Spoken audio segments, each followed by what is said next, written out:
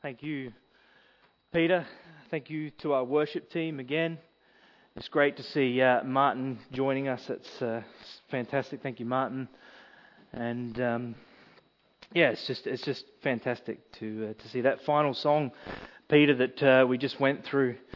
My sin, not in part, but the whole, is nailed to the cross. I bear it no more. Praise the Lord, O my soul.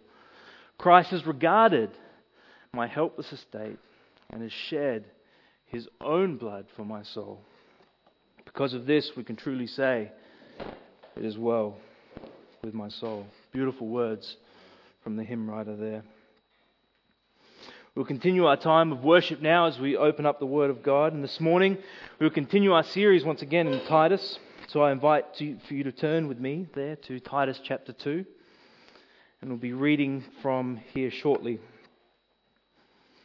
But first, just looking back over the past few sermons, what we have learnt so far from the book of Titus. Titus, as you may remember, is all about the demonstration of good works founded in the sound doctrine of the gospel of Jesus Christ. What the book of Titus is about the demonstration of good works founded in the sound doctrine of the gospel of Jesus Christ. It's all about a saving God who has saved His people, and He saved His people in order that they might too display His saving power to the world, and thus glorifying God and drawing others to Him. If you read the book of Titus as a whole, it's not hard to pick up on this idea. With the exception of the first two verses, everywhere else Christ is always pictured as Saviour. Verse 3, God our Saviour. Verse 4, grace and peace from God the Father and Christ Jesus our Saviour. Chapter 2, verse 10, showing all good faith so that they will adorn the doctrines of God our Saviour in every respect. And on we could go. But all this to say that God is a saving God. God is a saving God who saves sinners. This is the simple message of Christianity. God saves men from sin. That is the Christian's message. That is our message. That is the message of the church and has been so throughout all church history. God saves sinners. Jesus came and the angel gave Him His name Jesus because, Matthew 21, He will save His people from their sins. John 3:16 we know so well, but John 3:17, for God did not send His Son into the world to judge the world, but that the world might be saved through Him.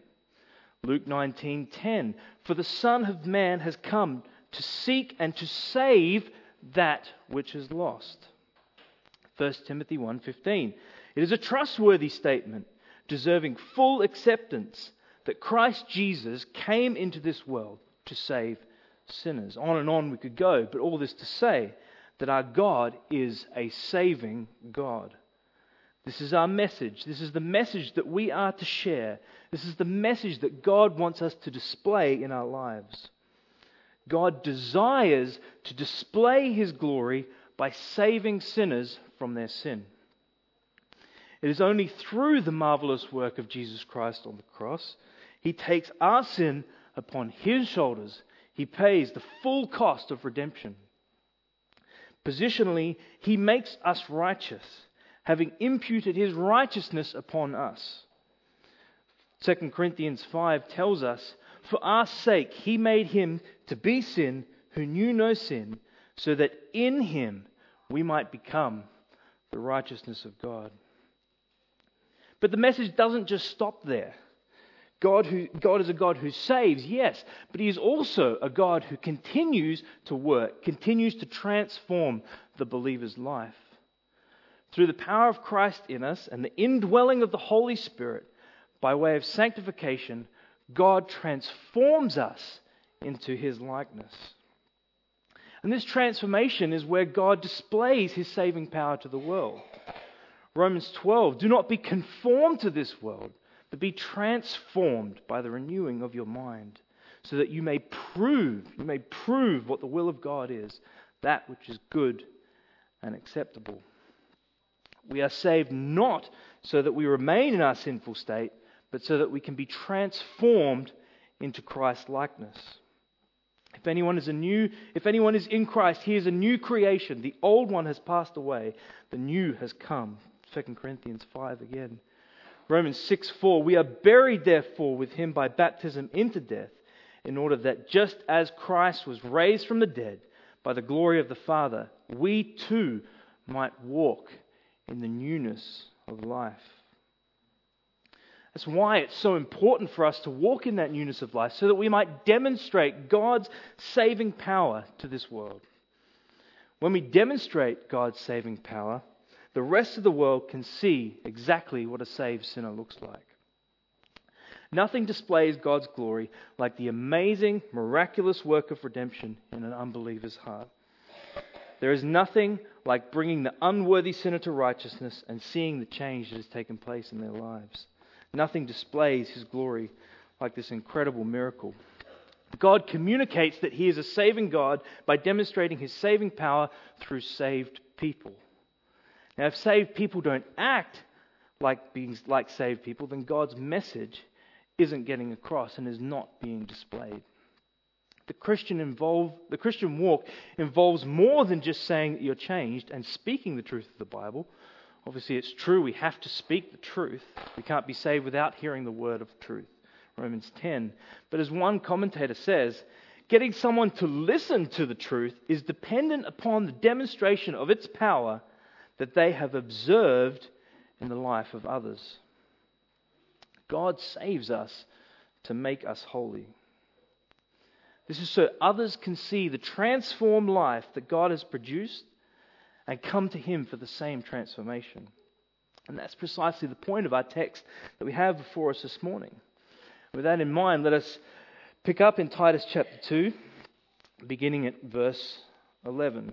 Titus 2, verse 11, the Word of God says, "For the grace of God has appeared, bringing salvation to all men, instructing us to deny ungodliness and worldly desires, and to live sensibly, righteously, and godly in the present age, looking for the blessed hope and the appearing of the glory of our great God and Saviour, Christ Jesus, who gave Himself for us to redeem us from every lawless deed and to purify for Himself a people for His own possession, zealous for good deeds." May God add a blessing to the reading of His Word.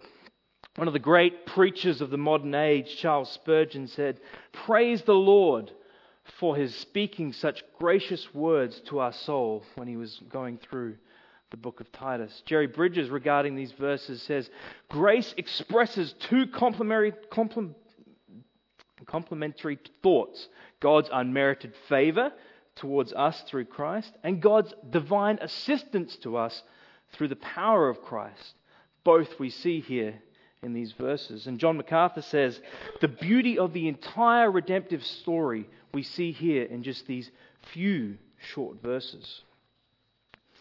Up until this point in the book of Titus, we've seen practical instruction. We've seen again and again the commandments of God on how to live to reflect that we've been saved, the adorning of the doctrines of God. But now, come to the end of chapter 2, we have the doctrinal foundation for those commands. In fact, it's just something for us to keep in mind whenever we read the books of Paul. Never does he give a commandment, never does he give a moral command without giving a doctrinal foundation for that command. And that's what we have here before us this morning. The doctrinal foundation for the commands that we've seen in these previous verses. Look at me at the last part of verse 14 for a moment. The foundation for all Christian conduct is that God has saved us to be zealous for good deeds. This is so that, as we've said, we display God's glory and that we can be used to lead others to Him. All the transformed living of verses 1 through 10 is produced by the saving work described in verses 11 through 14. God transforms to display His power so that others too might be saved. And this is really the whole redemptive story in these verses. Paul begins, "For the grace of God has appeared." The "for" transitioning from what was previously said. The grace of God has appeared. Now, most of us would have a pretty good idea of what grace is, but I always find it helpful for our own recall just to recap over these things. Grace, essentially, is God's unmerited favor towards wicked, unworthy sinners by which He delivers them from their sin and from its penalty. God's grace is God's free, complimentary, unmerited goodness by which He blesses sinners for all eternity. That's what grace means. Every aspect of our salvation is centered on grace. We sing the song Amazing Grace, but we could also sing the song Saving Grace. Ephesians 2, which Peter read to us before in our time of worship. "For by grace you have been saved through faith, and it is not of yourselves, it is a gift of God." Romans 3:23, "All have sinned and fall short of the glory of God, being justified as a gift by His grace." Paul here is not just intending us to understand grace as an attribute of God, but here in this verse, he personifies grace. The grace of God has appeared, has become visible, it has broken forth. And who is the fulfillment of that? It's the Lord Jesus Christ. When Paul says the grace of God has appeared, he's talking about the incarnation. The grace of a God appeared suddenly, it appeared visibly 2,000 years ago in a Bethlehem manger. This is the Lord Jesus Christ. He is the personification of the grace of God. John 1:17 says, "For the law was given through Moses, but grace and truth were realized through Jesus Christ." John 1:14, "The Word became flesh and dwelt among us. We saw His glory, glory as of the only begotten Father, full of grace and truth." So grace appeared in a unique and definitive way through the incarnation and the atoning work of Christ. Paul refers to it again later in the book of Titus in chapter 3. "When the goodness and loving kindness of God our Saviour appeared, He saved us." And so that leads us to ask the question then, what does saving grace do? Sorry, I should have my PowerPoints up and running. Oh, thanks, Beck. Beauty. What does saving grace do? What does saving grace do for us today? This morning as we go through our text, we will see that saving grace does 4 things for us. 4 things, all of which so that we may be able to honor the gospel through our godly living. So that we may be, what it says at the end of verse 14, zealous for good deeds, displaying the saving power and the transforming power of God in our lives. We want grace to be displayed, right? Ask ourselves, how do we show God's grace through our life, whether it be in our home, in our marriages, in our workplace, or even in this church? God doesn't just give grace for us to keep it to ourselves. We are to display God's grace to the world around us. Looking just firstly at verse 11, the grace of God has appeared, bringing salvation to all men. We see in this verse the fact that God, through the person of Jesus Christ, has justified us. Saving grace justifies us as believers. When we're talking about justification, what are we talking about? Justification is a legal term that Paul uses, meaning to declare righteous. It's a legal act by where God pronounces that the believing sinner has been credited with all the virtues of Jesus Christ. Whereas forgiveness is the negative aspect of salvation, meaning the retraction of human sin. The positive aspect is the addition of divine righteousness. This is justification. Think about the debit and the credit ledger of your bank account. It's the same idea. Verse 11, the appearing of grace what? Brings salvation. The word here for salvation, soterios, in the Greek, means to be delivered, or it means to be rescued. Saving grace has come to rescue us. But rescue us from what? Well, for a start, to be rescued implies that, firstly, we are in danger. We are in danger and we desperately need rescuing. It's the idea in the same way that a person is trapped in a burning house. They are in perilous danger and they need to be rescued. This is the danger. Romans 5:12 says, "Therefore, just as through one man, sin entered into this world, death through sin, and so death spread to all men because all have sinned." Romans 3:23, "For all have sinned and fall short of the glory of God." Romans 6:23, "The wages of sin is death." By nature, we are totally depraved. That is, we are completely lost and dead to God. We need to be rescued from this spiritual position that will ultimately have physical and eternal consequences for us. Hence the need of our rescue. The reality of the situation is this: we are born into this world sinners, utterly depraved, totally lost, and in desperate need of rescue. Saving grace is that rescue.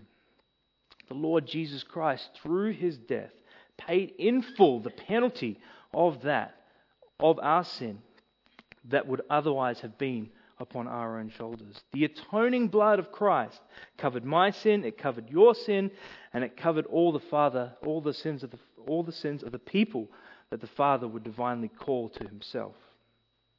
He justifies us through saving grace.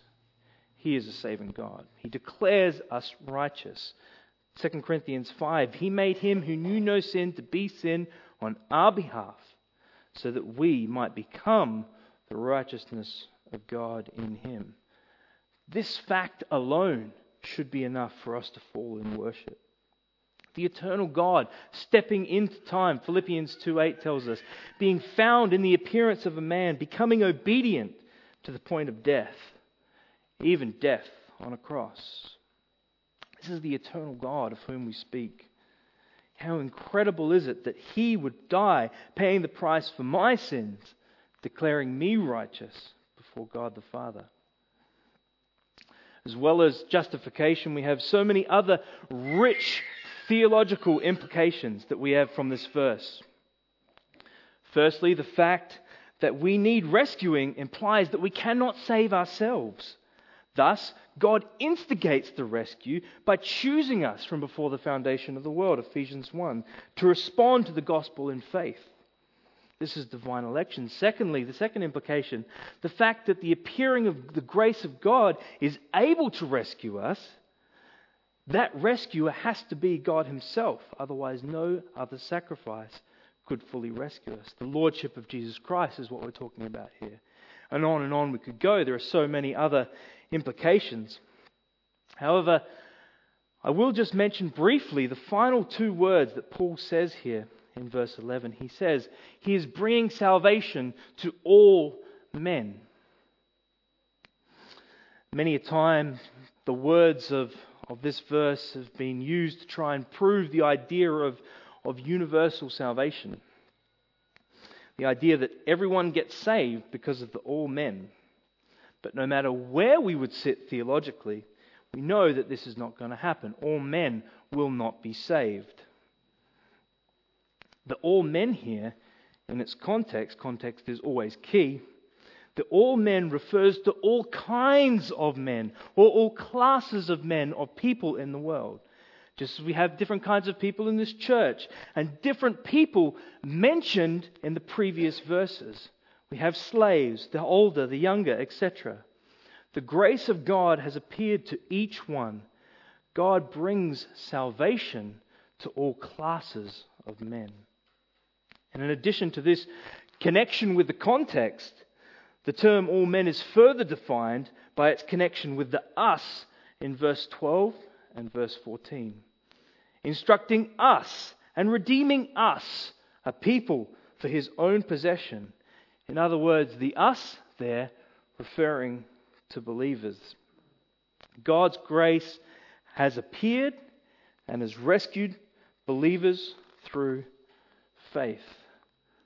The fact that we are justified is praiseworthy material, right? This is enough for us to be eternally thankful for what Christ has done, and that by His grace alone, through faith alone, He has rescued us. Thus, we need to seek to honor Him in return by our godly living and our service to Him. Secondly, not only does saving grace justify us by delivering us from the penalty of sin, not only does it justify us, but we can see in verse 12 that it also sanctifies us. Saving grace delivers us from the power of sin over our lives. Whereas justification is the idea of a one-time deal, the work of sanctification is an ongoing thing from the moment you believe to the moment you are called to be with Christ in the air or that we would pass on from this world. Sanctification is the progressive growing in Christ likeness. Verse 12, the grace of God has appeared, bringing salvation, instructing us to deny ungodliness and worldly desires and to live sensibly, righteously, and godly in the present age. Not only is saving grace personified as our rescuer in verse 11, in verse 12 it is personified as our teacher. Saving grace becomes our teacher. From the moment of our coming to saving faith, we are getting constant instruction that is coming from within us. Instruction about righteousness and godliness. Saving grace breaks sin's dominion and it breaks sin's power in our lives. The examples of this are many throughout the Scriptures. Romans 6:14, sin no longer has mastery over us. It no longer dominates us. We know that our old self was crucified with Him in order that the body of sin might be brought to nothing so that we would no longer be enslaved to sin. Romans 6:6. Galatians 2:20. I have been crucified with Christ. It is no longer I who live, but Christ who lives in me. The life I now live in the flesh, I live by the faith in the Son of God who loved me and gave Himself for me. Ephesians 2. As Peter read before, this is my favorite. You are dead in your trespasses and sins, in which you formerly walked according to this world, according to the prince of the power of the air. But God, being rich in mercy because of His great love, with which He loved us, even when we were dead in our transgressions, He made us alive together with Christ. By grace you have been saved. For we are His workmanship, created in Christ Jesus for good works, which God prepared beforehand, so that we would walk in them. The Lord Jesus Christ, after saving us, breaking the penalty of sin in our lives, He now transforms us. Sin no longer is the dominant force, but the very thought of sin in our lives should disgust us and move us to repentance. No longer is sin our master, but now we have the power of Christ in our lives. The power of Christ enables us to overcome sin and temptation and live godly lives before the world, thus displaying the transforming power of God. All true believers are born of God. They have a new life, a new nature. The believer is a new creation. The dominion of sin is broken, and no longer does the believer continually, habitually, in an uninterrupted and unbroken pattern, continue to practice sin. This is very basic to the Christian life. The evidence that someone is truly saved is through his walk of sanctification. And the idea of justification and sanctification go hand in hand, might I add. One cannot be without the other. Without justification, there is no basis for sanctification. And likewise, without sanctification, there is no evidence for justification. I was talking about this with Jeff yesterday. I don't know very much about riding horses. The one time I did ride a horse, it was in New Zealand with Nia. And it was without a doubt the scariest thing I have ever done. And one of the most painful things that I have ever done. But I remember having an interesting conversation with the owner of the place that we were at about the breaking in of horses. When a horse is broken in initially, one moment they are wild, they are bucking, they are rebellious beasts, unwilling to yield to any master that should put their hand to it. But in a matter of minutes, when the breaking has taken place, no longer is that horse like it was, but it is now a submissive animal that yields to the guidance of its rider or of its master.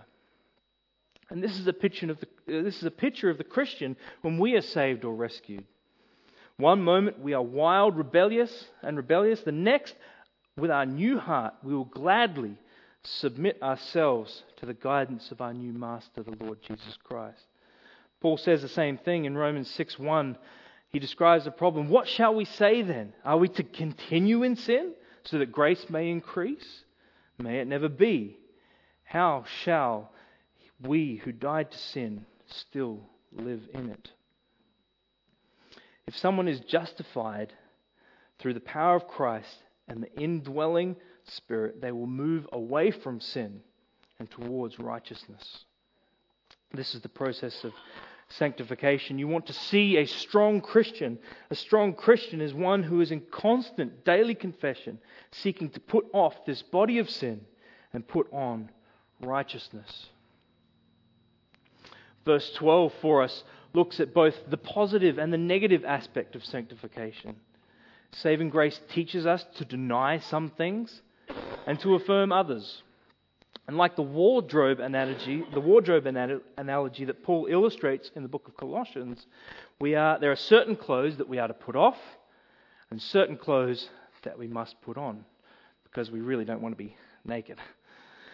For example, in our text, we are to put off ungodliness. We are to put off worldly desires. And I can't stress enough, there is an unmistakable change that takes place in the believer's life the moment they come to saving faith. When the regenerate man and the unregenerate man's lives are placed side by side, there is a stark difference between the two. One will delight in ungodliness and the other will detest it. This is not to say that the believer will not be faced with temptation of ungodliness and worldly things. Temptation is ever before us because Satan is at work in this world.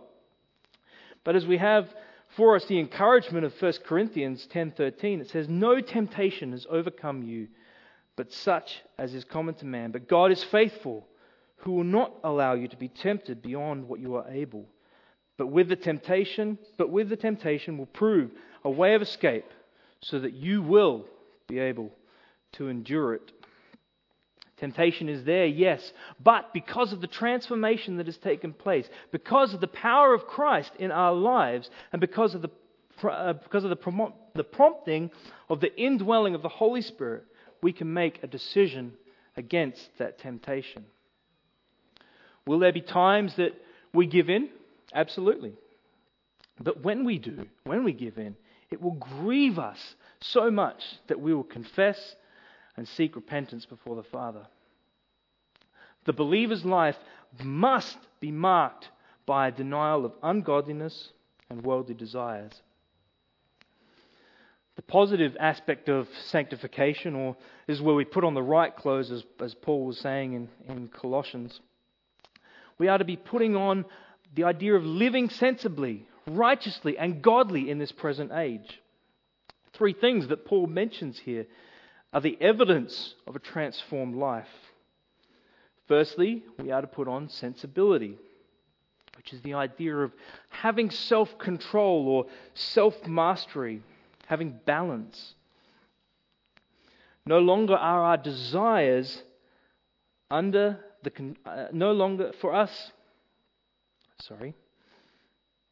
us to get our longings and our desires under control, to harness them so as to develop discernment and sound judgment. And thinking about the idea of self-control, I can't help but go back to Psalm 119. How can a young man keep his way pure?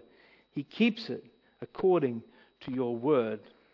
So the call here for us is to be sensible. It is to be self-controlled. And that doesn't come from some innate sense, but rather it comes from the Word of God itself. If we are not studying it, if we are not reading it, then our ability to be in control is severely compromised. Self-control is a key component to our sanctification. It doesn't just happen overnight, but from the moment of our salvation, there will be a desire to move towards self-control rather than to give into it.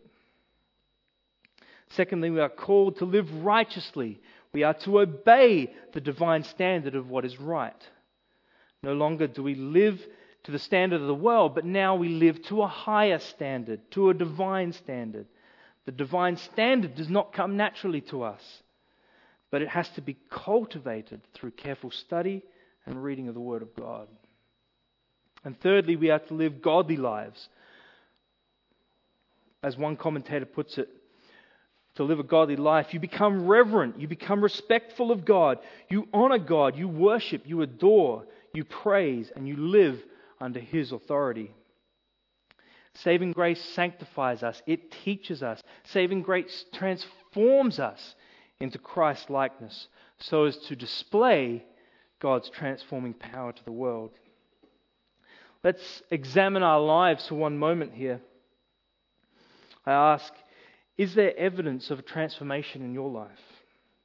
Is there evidence of moving away from sin and moving towards godliness?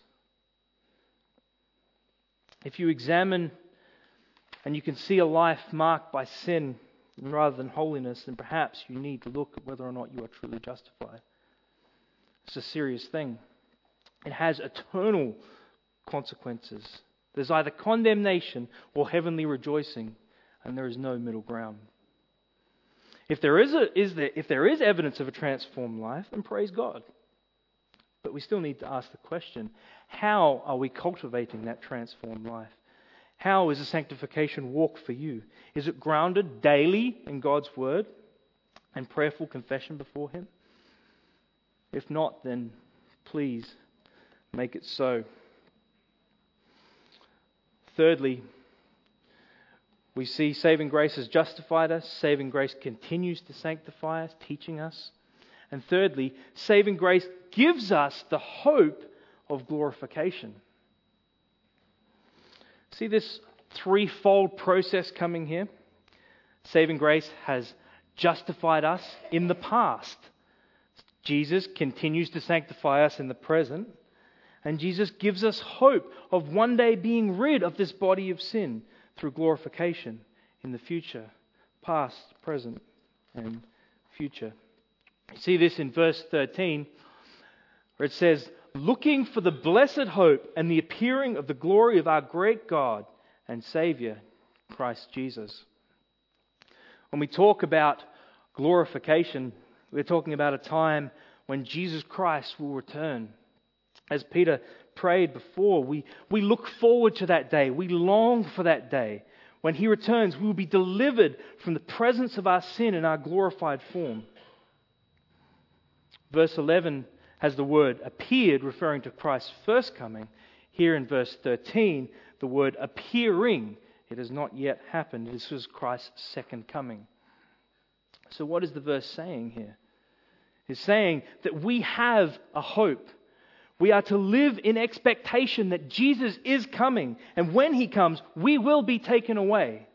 We will be delivered from our sinful bodies and from the presence of sin and be given bodies in the glorified form. That's why Paul can say elsewhere, Philippians 1, for me to live is Christ, to die is gain. In other words, to live on this earth shows off the power of a saving God, but to die, to be removed from this mortal body of sin, is far, far greater. That was the great hope for Paul and should be our cry also. What does this mean for us? Well, the implication for us is that we need to live a life removed. Philippians 3:20, our citizenship is in heaven, from which we also eagerly wait for a Saviour, the Lord Jesus Christ, who will transform the body of a humble state into conformity with the body of His glory, by the exertion of His power that He has even to subject all things to Himself. Romans 13:11, for now salvation is nearer to us than when we believed. Salvation, what is Paul talking about here? Salvation is nearer. Well, we believe that salvation isn't talking... For our salvation is nearer to us than when we believed. Our home is ultimately in heaven. Our hope is being removed from this body of sin and entering in our glorified form with Jesus. Our lives need to start reflecting this way of thinking. This means that we are to value what truly matters in our lives. That is godly living that demonstrates the transforming and saving power of God. Earthly possessions or futile excursions, they become secondary goals to this. We need to examine our lives, check our priorities, and ensure that they align with what we are ultimately hoping for. Finally, saving grace justifies, saving grace sanctifies, it glorifies us. And finally, we come to our final verse, verse 14. We see that saving grace gives us eternal security. Verse 14 says, who gave Himself for us to redeem us from every lawless deed and to purify for Himself a people for His own possession, that they might be zealous for good deeds. What is the issue at hand here? Well, we're talking about the idea of possession. Either we are a possession, as an unbeliever, we are a possession of Satan, the prince of the power of the air, or we are a possession of the Lord Jesus Christ. We're either a possession of sin or a possession of righteousness. There is no middle ground. Paul explains how this possession of Jesus Christ takes place. He said, Jesus Christ who gave Himself for us to redeem us from every lawless deed and to purify for Himself a people. This is the core message of the gospel again summed up. God is a saving and a transforming God. He is a God who has sent His Son to step out of eternity, humble Himself as a man that He could fully sympathize with us, live the perfect and holy life that only He could live, go to Calvary with the weight of sin upon His shoulders, die a substitute death for His people, rise again, giving eternal life, and now interceding for us at the right hand of the Father, continuing to transform the lives of His people into His likeness. Mark 10:45 says, the Son of Man did not come to be served, but to serve, to give His life as a ransom for many.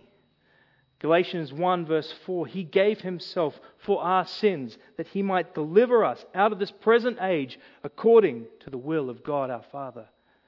He gave Himself willingly to obey the Father. He gave Himself to redeem us, to pay the price of every lawless deed.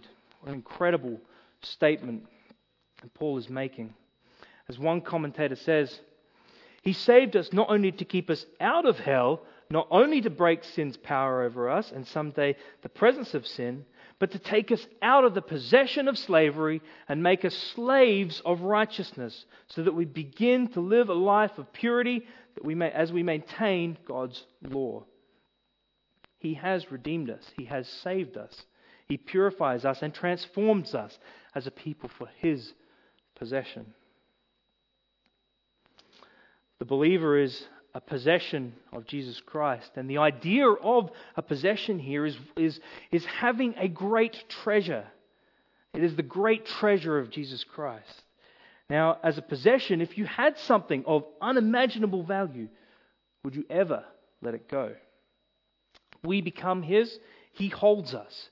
You can go all through the Scripture and read this. We are hid with Christ in God. No man is able to pluck us out of His hands. Nothing shall ever separate us from the love of God which is in Christ Jesus. We are forever secure. This is an essential component of salvation. We have salvation that delivers us from the possession of sin permanently into the possession of righteousness. Saving grace breaks that ownership and delivers us. We cannot go back. The Lord has paid the price, and the justice of God is satisfied on our behalf. He is our owner. He is our God. He saves us so that we might be zealous for good deeds, so that we might display His power, His transforming power. Our people, because every true believer is rescued, every true believer is taught, every true believer looks forward and is secure in saving grace, how are we going to respond? I trust that if need be, it will be in repentance, but ultimately for us it will be in worship. Let's pray. Heavenly Father, Lord, we thank You for the richness of Your word, Lord, which speaks life into our hearts. Lord, the grace of God appearing through the Lord Jesus Christ has saved us and continues to work in our hearts, Lord. May we be lights for You in this world, Lord, as we live for Your glory. We ask these things in Your precious name now, Lord Jesus. Amen.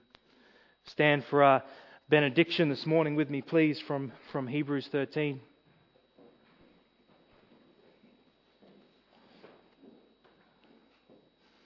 The Word of God says, "Now the God of peace, who brought up from the dead the great shepherd of the sheep, through the blood of the eternal covenant, even Jesus our Lord, equip you in every good thing to do His will, working in us that which is pleasing in His sight, through Jesus Christ, to whom be the glory forever and ever." And all God's people said, Amen.